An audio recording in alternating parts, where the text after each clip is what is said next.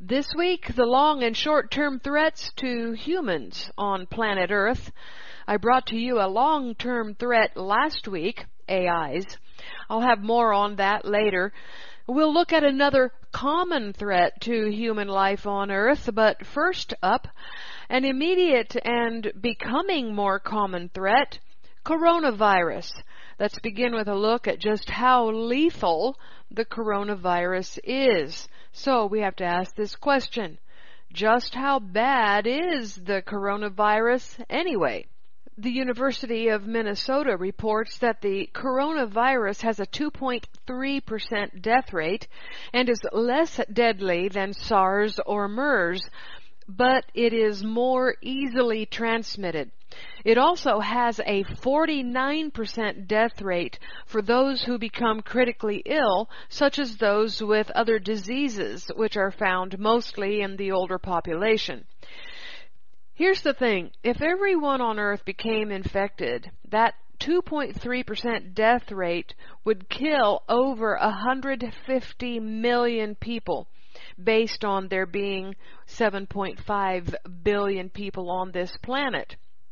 According to this article from statnews.com, across China, about 80% of cases are mild, about 14% are severe, and about 6% become critically ill. And as I said, of that 6%, the death rate is 49%.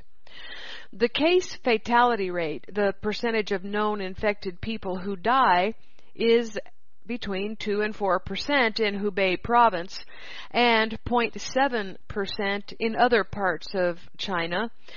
The case fatality rate of between 2 and 4% rivals and even exceeds that of the 1918 Spanish flu pandemic, which is estimated to have killed upwards of 50 million people. Even a case fatality rate of 0.7%, of which that is what some parts of China is seeing. This means that 7 out of every 1,000 infected people will die, and that is sobering. It is 7 times the fatality rate that you have for seasonal flu, which is estimated to kill between 290,000 and 650,000 people a year globally, and it's spreading. The coronavirus is now spreading across the world with confirmed cases now in 37 countries. And if you're looking at this video, you can see those countries on your screen. If not, you can click on that article and see that list as of today. The zoonotic coronavirus, just another in a long list of viruses that jump from animals to humans and humans to animals, is causing all kinds of scares on the planet now. And these kinds of viruses have been around for a long time and include bubonic plague, Ebola, SARS, malaria, and West Nile virus. Government leaders are now taking action. The mayor of San Francisco declared a state of emergency on Tuesday over coronavirus fears, shortly after the Centers for Disease Control and Prevention issued a warning that the U.S. will likely see more cases. There are 60 known cases in the U.S. as of this morning, and no cases in San Francisco, but Mayor London Breed pointed to the virus's unpredictability and troubling global growth. New outbreaks will occur, according to Dr. Nancy Messonnier. She said, it's not so much a question of if this will happen anymore, but rather more a question of exactly when this will happen. Some experts have suggested that the spread is worse than thought because mild cases may be missed and not counted. But on Tuesday, Bruce Aylward, a World Health Organization expert, suggested that does not appear to be the case. He led an international mission to China to learn about the virus and China's response, and he said the specialists did not see evidence that a large number of mild cases of the novel disease called COVID-19 are evading detection. He said, so I know everybody's been out there saying, whoa, this thing is spreading everywhere and we just can't see it, tip of the iceberg. But he says the data that we have doesn't support that. The world most certainly will get conflicting information from medical experts and the news media. Here is what can be confirmed at this time. More than 3,500 coronavirus cases have been reported outside China. There have been more than 80,000 global cases, with cases in every continent except Antarctica. The death toll is over 2,700 worldwide, with the vast majority in mainland China. Italy has updated its death toll to 11, and other European countries are beginning to panic, and Italy has become Europe's worst affected country, with more than 400 cases reported as of this morning, as I am reporting on Beastwatch News, recording on Thursday morning. The first positive virus test has been recorded in Latin America. A Brazilian resident just returned from Italy. The BBC reports that several European countries have announced their first coronavirus cases, all apparently linked to the growing outbreak in Italy. Austria, Croatia, and Switzerland said the cases involved people who had been to Italy, as did Algeria in Africa. The biggest cluster of infections outside China is in South Korea, with a reported total of more than 1,200 infections and 12 deaths so far. The World Health Organization warned countries on Monday this week to be ready for a potential pandemic as new deaths and infections in Europe, the Middle East, and Asia triggered more drastic efforts to contain the new coronavirus. I'll tell you about some of those efforts in just a little bit. One World Health Organization official said the virus could be around for months. That's bad news. And will be as common as the seasonal flu. That's even worse news. The wave of bad news sent global stock markets and oil prices tumbling as investors headed for safe haven gold. Authorities ramped up efforts to contain the spread of the virus, seeking to seal off borders and ordering people to stay indoors to stop them traveling. Iran seems to be the plague's epicenter in the Middle East. On Monday, Iraq, Afghanistan, Kuwait, Oman, and Bahrain reported their first cases of coronavirus, all involving people who had traveled from Iran. On the same day, Iran denied a cover-up over how many there had been that's died from the disease there. To try to prevent the spread of the virus, Iranian authorities have ordered the nationwide cancellation of concerts, football matches, and closures of schools and universities in many provinces as a precaution.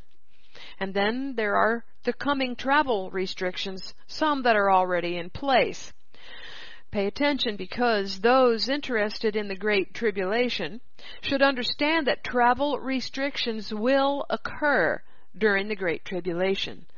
This plague is an example of travel conditions at a time when you will want to travel to safety in the wilderness, but you can't. Isaiah 33:8 says the highways are desolate. This is during a time of trouble. In Isaiah 33:8, the highways are desolate. The traveling man ceases. The covenant is broken. He has despised the cities. He doesn't respect man. That's an isolated but not taken out of context scripture, and it is a warning. This prophecy is not being fulfilled right now. It has been fulfilled in the past, for in the future it is simply a reminder to all. Perhaps Yahweh wants His people to take heed and prepare to get to the wilderness before the Great Tribulation. Otherwise, you might get caught in the nations and not get to the wilderness for protection and nourishing that will happen according to Revelation 12:6. Travel restrictions are now being imposed. Several Gulf states have imposed flight restrictions in an effort to try to slow the spread of the coronavirus outbreak. The United Arab Emirates, Oman, Jordan, Kuwait, Iraq, and Saudi Arabia have suspended all flights to and from Iran, with the exception of Tehran. Dubai's airport authorities said that passengers arriving from Tehran will be screened. Bahrain has suspended all flights to and from Dubai and Sharjah in the UAE until further notice. Israel became the first country to urge its citizens to refrain from international travel. The Wednesday statement advised the cancellation or delay of all international conferences and gatherings in Israel in the coming months, and to refrain from traveling to such events abroad where the threat of contagion from multiple countries is higher. It also urged the avoidance of travel to events of a religious character at which people from many different nations gather together. That's an apparent reference to Hajj, which falls in July. Israel's travel warning is not just about Hajj and Mecca. It also encompasses gatherings in Israel. The feasts of the Lord are Passover, April 8 to 16, and Shavuot, May 28th to 30th. These are the gatherings that are now concerning Israel. The advisory warning said, I'm going to repeat it, the statement advised the cancellation or delay of all international conferences and gatherings in Israel in the coming months. The statement also ordered all Israelis returning from Italy to a 14-day home quarantine effective immediately. Over the weekend, South Korea informed Israel that several members of a group of pilgrims who returned from a recent visit to Israel were found to have the disease. Another 4 Israelis were being treated in Japan, where they were diagnosed as having the virus while still on the ship. On Saturday, authorities instructed some 200 Israeli students and teachers to self-quarantine due to their contact with the group of South Korean pilgrims. It is not clear whether the Korean tourists were already infected while in Israel or if they contracted the disease after they returned to South Korea. The Jordan Times issued this statement from Nasser bin Nasser, the managing director of the Middle East Scientific Institute for Security, which is a Jordanian nonprofit government organization working to address chemical, biological, radiological, and nuclear risks across the Arab world. The statement says, although the efforts of Jordanian authorities to prevent the coronavirus from entering Jordan have been valiant and commendable, it is important to recognize that prevention is somewhat of an uphill battle in this case, if not altogether impossible. This is no cause to panic. Even the most well-prepared and isolated countries will have outbreaks. The sooner we can collectively come to terms with this, the better. Only then can efforts focus entirely on the more important part of dealing with such public health incidents, managing the outbreak once it has already taken place. Limiting the spread of the virus requires significant work on 2 fronts. First, utilizing the already impressive assets and network available to the government for early detection so that care and quarantine measures can be provided to affected patients and communities. This not only necessitates that horizontal communication amongst the relevant government agencies is strengthened and streamlined, but also that vertical communication within the different agencies is enhanced, such as that between the Ministry of Health and the public hospitals under its jurisdiction. Second, authorities should work diligently with the Jordanian public to both raise awareness about the virus and address social, cultural, and behavioral norms that could impact its spread among the population. This would include issues that are very much ingrained in the practices and identities of all Jordanians, such as paying condolences, joining Friday prayers, and even limiting physical greetings. This is the same warning, folks, that was given in Israel. Stay away from gatherings. But this article says this is no easy feat. A general resistance to change, adherence to habit, even the vulnerability to disinformation and rumors on social media platforms are spreading faster than the virus itself. A recent post seen online provided a traditional homeopathic recipe as a surefire way to prevent infection. Another made a hateful suggestion that the outbreak of the virus was heavenly retribution against the Chinese for their mistreatment of Uyghur Muslims. Yet another provided estimates about the number of actual victims of the coronavirus in the kingdom that are both baseless and sensationalist. I am not pointing to this article written in Jordan by a Jordanian only because I live in Jordan, but because this is the first common sense advice I've seen from any government agency. So, my advice to all of you, wherever you are listening internationally, stay home unless you have to go out. We should all now think of stocking up on food supplies too. Just last week, I told some friends I wasn't thinking about food storage. Now I am. Addressing public health risks such as this outbreak requires a collective and collaborative effort between the government, civil society, and the general public, as well as responsible and courageous actions on the part of individuals and organizations. A heartfelt example is the reported insistence of the brave Royal Jordanian pilot evacuating Jordanians from Wuhan, the source of the outbreak, on self-quarantine, even though she had taken all precautions against infection and was not required to do so. Folks, it would be better for us to do more than is required by our governments than to risk spreading this infection. Jordanians should be encouraged that the government in general and the Ministry of Health in particular has drastically improved its preparedness to deal with public health risks over the past several years and has already effectively dealt with a recent serious outbreak of H1N1 in December of last year. In this current crisis, the ministry has already been working diligently with its partners, such as the National Center for Security and Crises Management, Ministry of Agriculture, Public Security Directorate, and other stakeholders to increase readiness and coordination. This positions Jordan well to weather the outbreak when, and not if, it happens.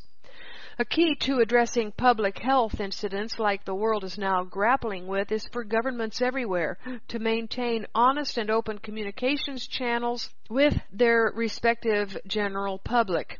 In this sense, while scientific and technical measures relating to managing pandemics are critical, it is equally important to consider the role that the behavioral sciences could play in improving trust and communication and addressing skepticism and doubt that has come to characterize relations between governments and their citizens everywhere. President Trump made a speech this week, but he did not announce any new travel restrictions, including travel to South Korea and Italy, which, as I said, have had a large number of coronavirus outbreaks.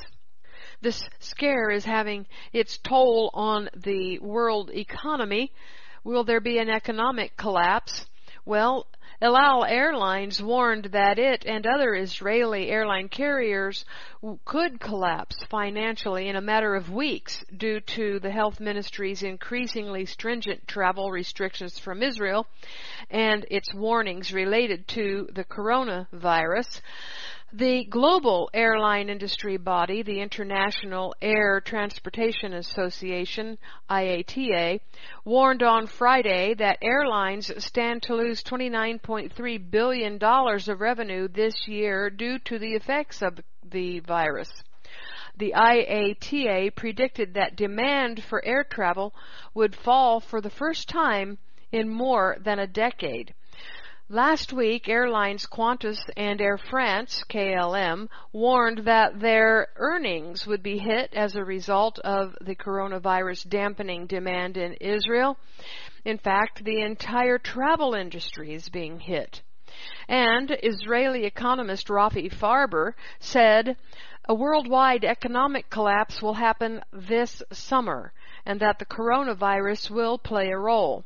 He said the collapse will start suddenly and take about a year, not 10 to 15, just one, when growth stalls, possibly because of this coronavirus shutting down production, the entire pyramid falls.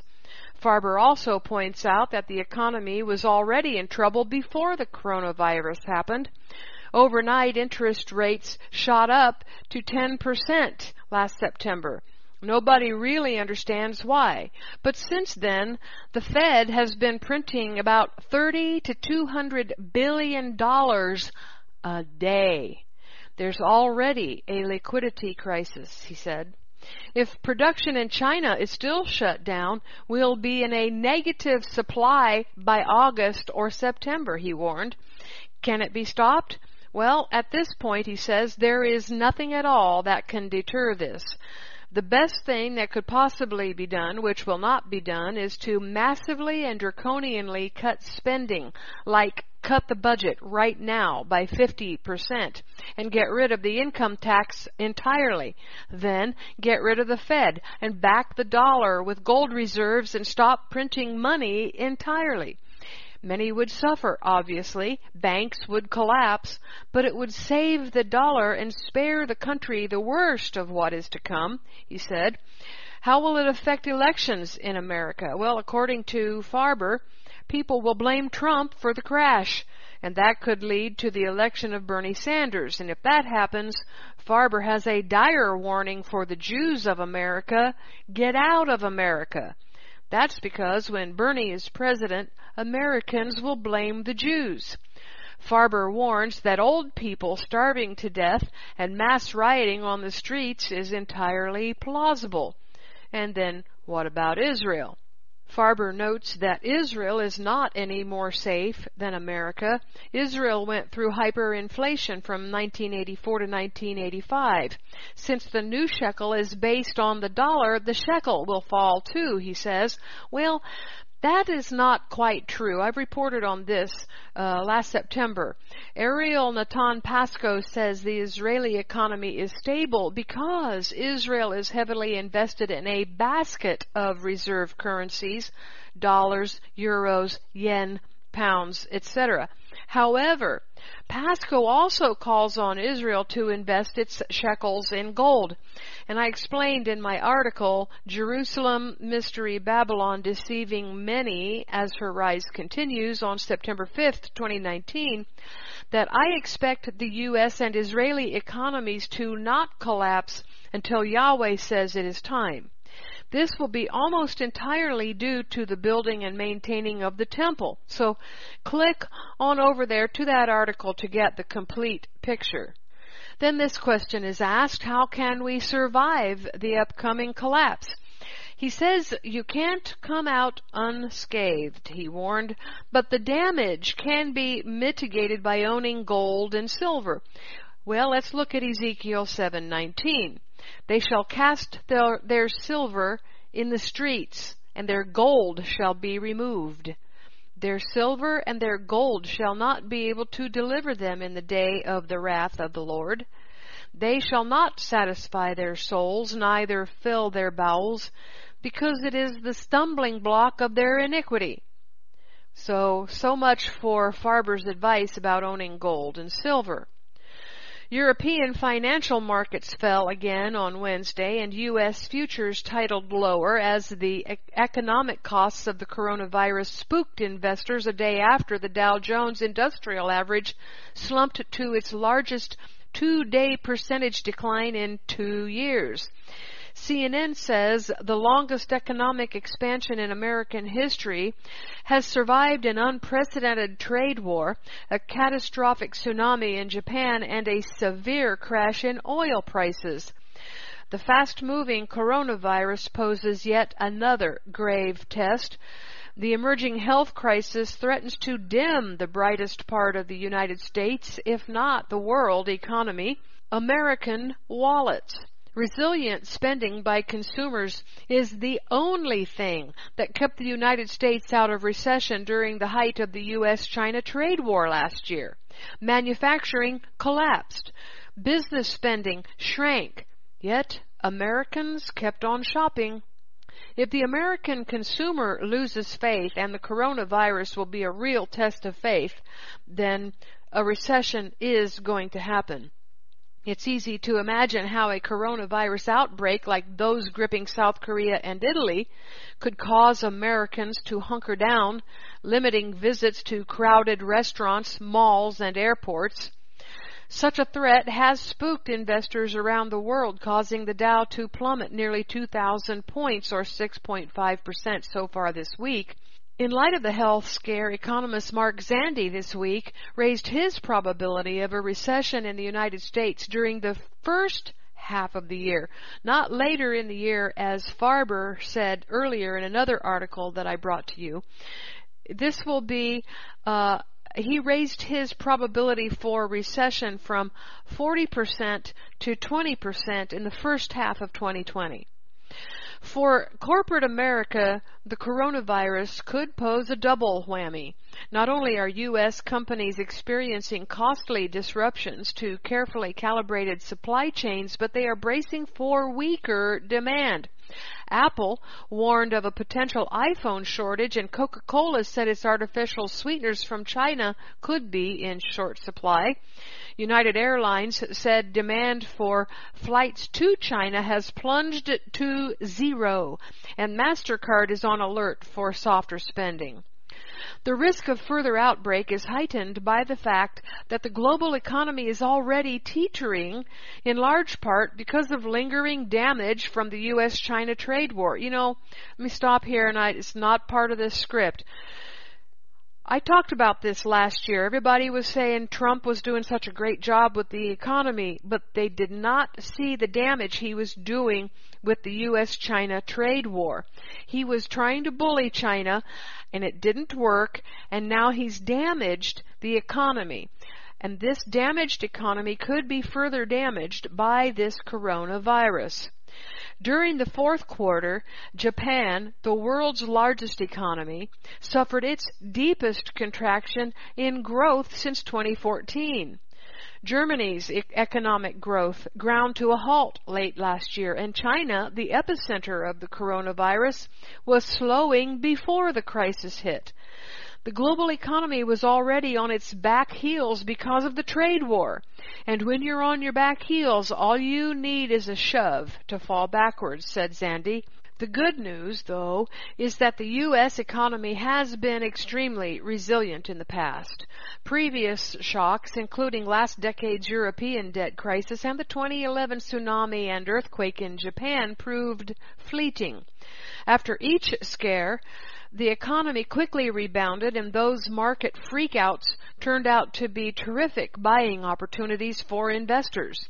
Panicking during a sell-off has never been a good move, Bespoke Investment Group wrote in a note to clients on Tuesday. We'd advise you to stay calm and not let your emotions get the best of you, they said. Goldman Sachs has trimmed its first quarter GDP forecast, but still expects positive growth of 1.2% during the first quarter. The Atlanta Federal Reserve's GDP Now tool is forecasting even stronger growth of 2.6%. Both are a far cry from recession territory. So, like the medical experts, where you're going to get a lot of different opinions, you're going to get a lot of different opinions from the financial experts as well. The Dow did plummet more than 1,000 points on Monday, something that has only occurred 2 other times in history. And on a percentage basis, it was the market's worst day in 2 years, reflecting how ill-prepared investors were for that bad news. So now you see why Wall Street is jittery. It takes humans to buy products that fuel the stock markets. Now along come AIs and robots, which is our long-term threat that I'm going to tell you about last week and again this week. And, they don't buy products, and they never will, which is why the people in charge need to take a look at what they're doing making these AIs and robots, because they're going to be ruining their own pocketbooks. Sometimes people are so stupid. Now, let's take a look at this AI long-term threat. The long-term threat that I'm talking about is the same one I brought to you last week. And continuing from last week's look at the intrusion of AIs into our lives, I will begin with this Wall Street Journal article, AI Comes to the Tax Code. Governments turn to machine learning to boost revenue as taxpayers seek to reduce their bills. Tax cheats beware, the machines are watching. Governments are necessarily relying on machine learning and data analytics to analyze troves of data as they seek to detect tax evasion, respond to taxpayers' questions, and make themselves more efficient. Most of us have not accepted the use of robotic operators in companies' phone queues. How are we supposed to deal with not knowing if the one answering our tax questions is a person or a robot? Will it answer, "Hi, my name is R0101 and I'm your personal tax assistant today"? The effect of government AIs and robots is that the governments of the world can now use AIs to isolate themselves from their people under the guise of efficiency. It is not efficiency.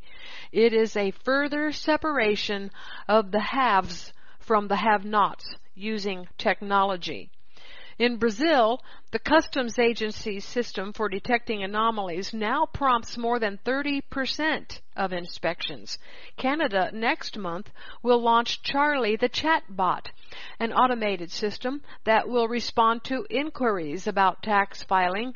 The Internal Revenue Service is designing machine-built graphs to plot the relationships among participants in business deals, giving auditors a new tool to analyze transactions and detect tax avoidance. The agency is using artificial intelligence to study notes that agency employees take when fielding questions from taxpayers and testing which combinations of formal notices and contacts are most likely to get a taxpayer who owes money to send a check. The IRS scours data from inside and outside the agency for its compliance initiatives, such as a recent effort to identify thousands of high-income individuals who didn't file returns. The government is now sending tax collectors to knock on their doors. "How do you think we found these people?" said IRS Commissioner Charles Rettig at a conference on artificial intelligence and taxes this week at the University of California Irvine Law School. "It wasn't filed on returns. These are non-filers. There is a heat map," he says, that says where there are concentrations of these people, and we have sufficient data on these people. Please, folks, don't be fooled by this. Don't be fooled that the only people the AIs are going after are those with high incomes that practice tax evasion. Oh no. These AIs will also track those who disagree with government policies, speak out against atrocities and biblical abominations, and who do not generally comply with the current culture. AIs are the new NSA, folks. The IRS Criminal Investigation Unit uses Palantir Technologies, the data mining firm, to identify potential fraud cases for further inquiry. If I get a first name and a cell phone number, you'd be shocked how much information Palantir can provide, Mr. Rettig said. Some of the IRS's most sophisticated efforts are still in their early stages, and the budget-starved tax agency has long struggled to update some of its decades-old technology. It is too soon to tell how much impact these initiatives will have and how they will compete against companies and accounting firms employing similar technology in the constant cat-and-mouse game between taxpayers and enforcement officials. U.S. states are already using artificial intelligence to target resources and increasing the return per hour they get from each auditor, said Debbie Pianco of the data firm SAS Institute Incorporated, which contracts with governments. Real risks exist if algorithms for audit selection inadvertently discriminate against taxpayers by race or location. Oh, there's no chance of that happening. And relying on technology can make an already impersonal agency even more so, perhaps confusing taxpayers who may struggle to understand why the government is coming after them, and they want to deal directly with people at the IRS, but of course they never will get a person. The tools are only going to be as good as the people employing them, said Victor Flesher, at UCI law professor. Meanwhile, tax preparers and accounting firms are turning to the same tools to keep tax bills as small as possible. The Big Four accounting firms all have specialists trying to use artificial intelligence to guide the advice they give clients. To the extent that tax laws can be described as formulas, machine intelligence can make it easier for companies to find the optimal tax strategies. But the tax law is often full of gray areas, legal interpretations, and changing rules. That means the human role in tax administration and tax planning may change, but it won't vanish. The tax world's future looks more like Iron Man than the Terminator, said Daryl Campbell, who is a partner at EY LLP. We're supplemented by the machines so we can make better decisions, he said. Right. The people will be taxed more and more heavily until the government uses AIs and other technology to suck even more out of them. Then they can make better decisions about what to do with you if you have not paid every last dime, even the dimes you didn't know about. And then this comes from the Daily Star. Robots will rebel against humans because they will possess their own freedom of thought, an artificial intelligence expert has warned. Dr. Ian Pearson, a futurist scientist and an ex-cybernetics engineer, told Daily Star Online that we will easily be able to manufacture robots with human levels of intelligence, as I reported last week. But he warns this will come at a terrifying price. He claims we will not be able to control these machines because they will be clever enough to rebel against human control and seek independent lives. His prediction marks a chilling parallel to TV hit Westworld, an HBO show that fictionalizes robots escaping a playground designed for human visitors. Dr. Pearson told us, so in 2035 you could probably make a robot, but you're left with how far to go before you give him human levels of intelligence. I would say probably by 2050, given AI is going really slowly at the moment, and we only have a few niches where computers are better than computers. Only machines get human levels of intelligence and above, he said, and I don't think you can control them once they are able to understand that you're just trying to control them. So if they are as smart as you and I, and you have told these robots that they must not harm people, well, that's the same things you told your kids, but occasionally kids grow up into terrorists. Dr. Pearson also warned that they will possess far superior strength to us, and these physical attributes combined with human levels of intelligence could prove lethal. Robots are becoming increasingly sophisticated and more lifelike. Dr. Pearson had previously warned that robots that look identical to humans will be deployed as undercover robot spies by rogue nations, including China. Now, he believes robots will easily be able to blend in with human populations without us noticing. Authoritarian regimes, what he calls that. Right now, China is one of those, but any nation can become authoritarian, even ones with a messianic agenda, such as Israel and the United States. So authoritarian regimes may decide that the easiest way to monitor its people is to have some state-controlled robots masquerading as people among everyone else. Will people accept AIs as public servants? Americans might be able to fend off public servant AIs for a time, but the Japanese are much more forward-thinking people and more willing to accept such inventions. Japanese roboticists have developed a suitably creepy child robot that can feel pain. This might seem like a cruel gift to give to a robot, but the researchers say it could help robots understand and empathize with their human companions. Scientists from Osaka University have developed a synthetic skin that contains sensors to subtly detect changes in pressure, whether it's a light touch or a hard punch.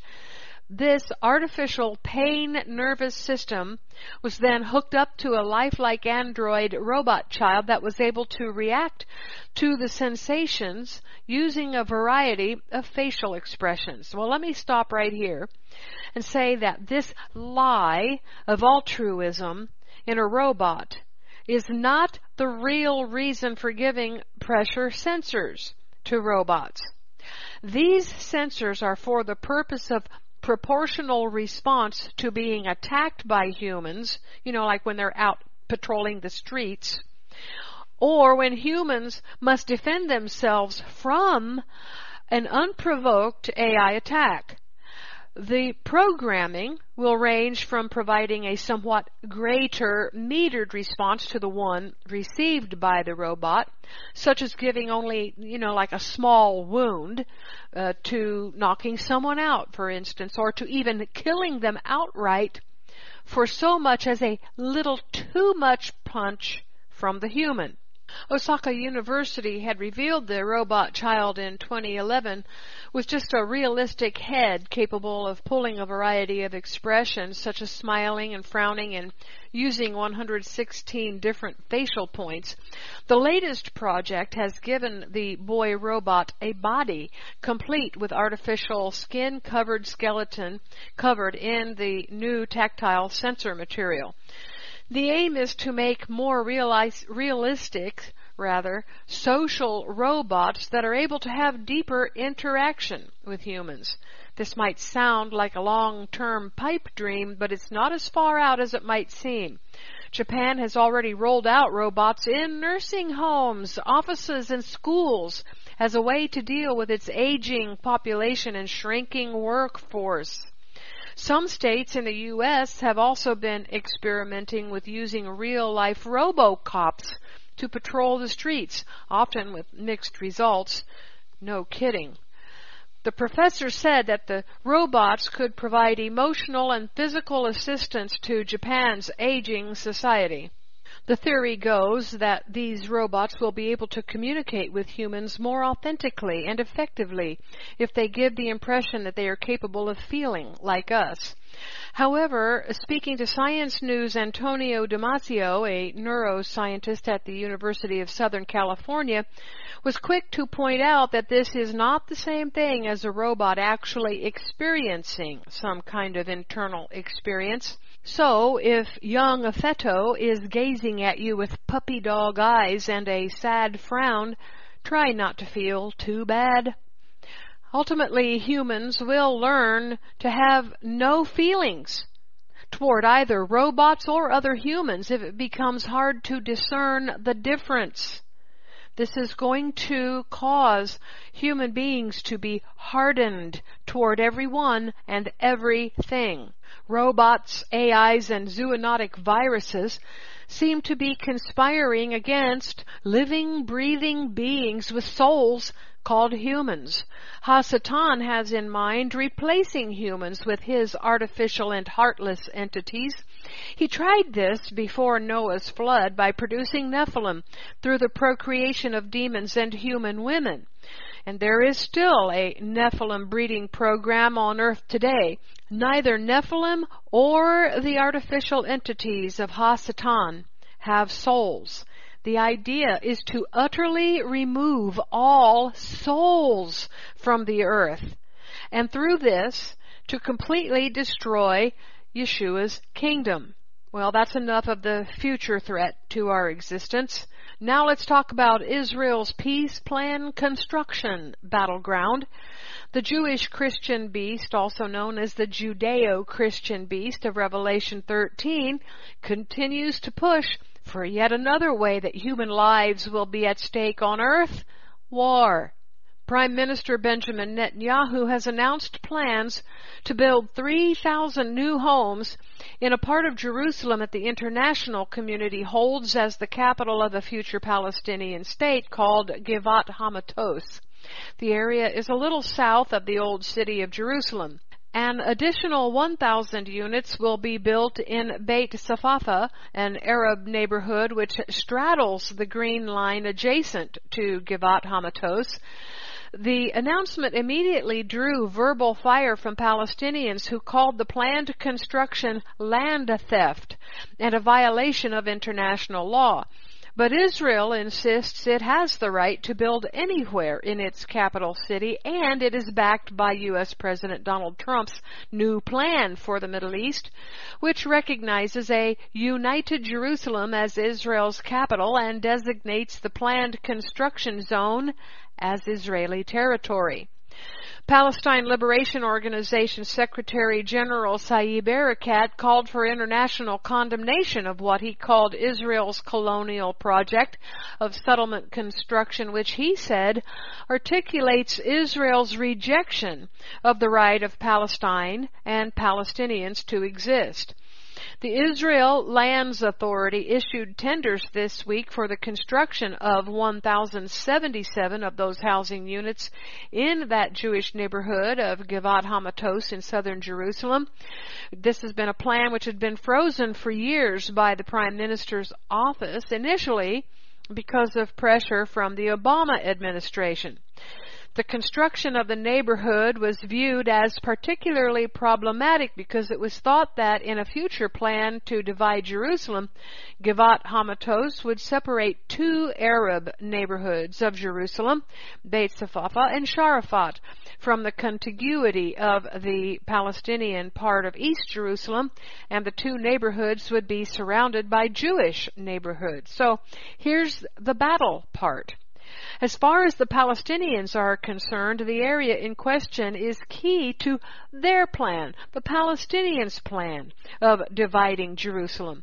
They are unabashed about their plans to create a contiguous urban foothold from Bethlehem through Beit Jala and Givat Hamatos. The new Jewish settlements planned in these areas thwarts the Palestinians' efforts.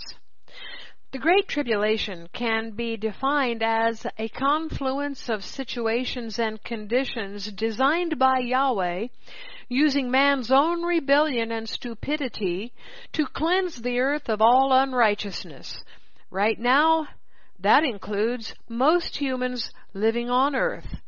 Whether humans die because of the coming diseases, economic collapses that lead to famines, war, or any of the other punishments yet to be sent to the earth by Yahweh, humans will die, but those who have an ear to hear and obey the instructions they hear will make it through as overcomers.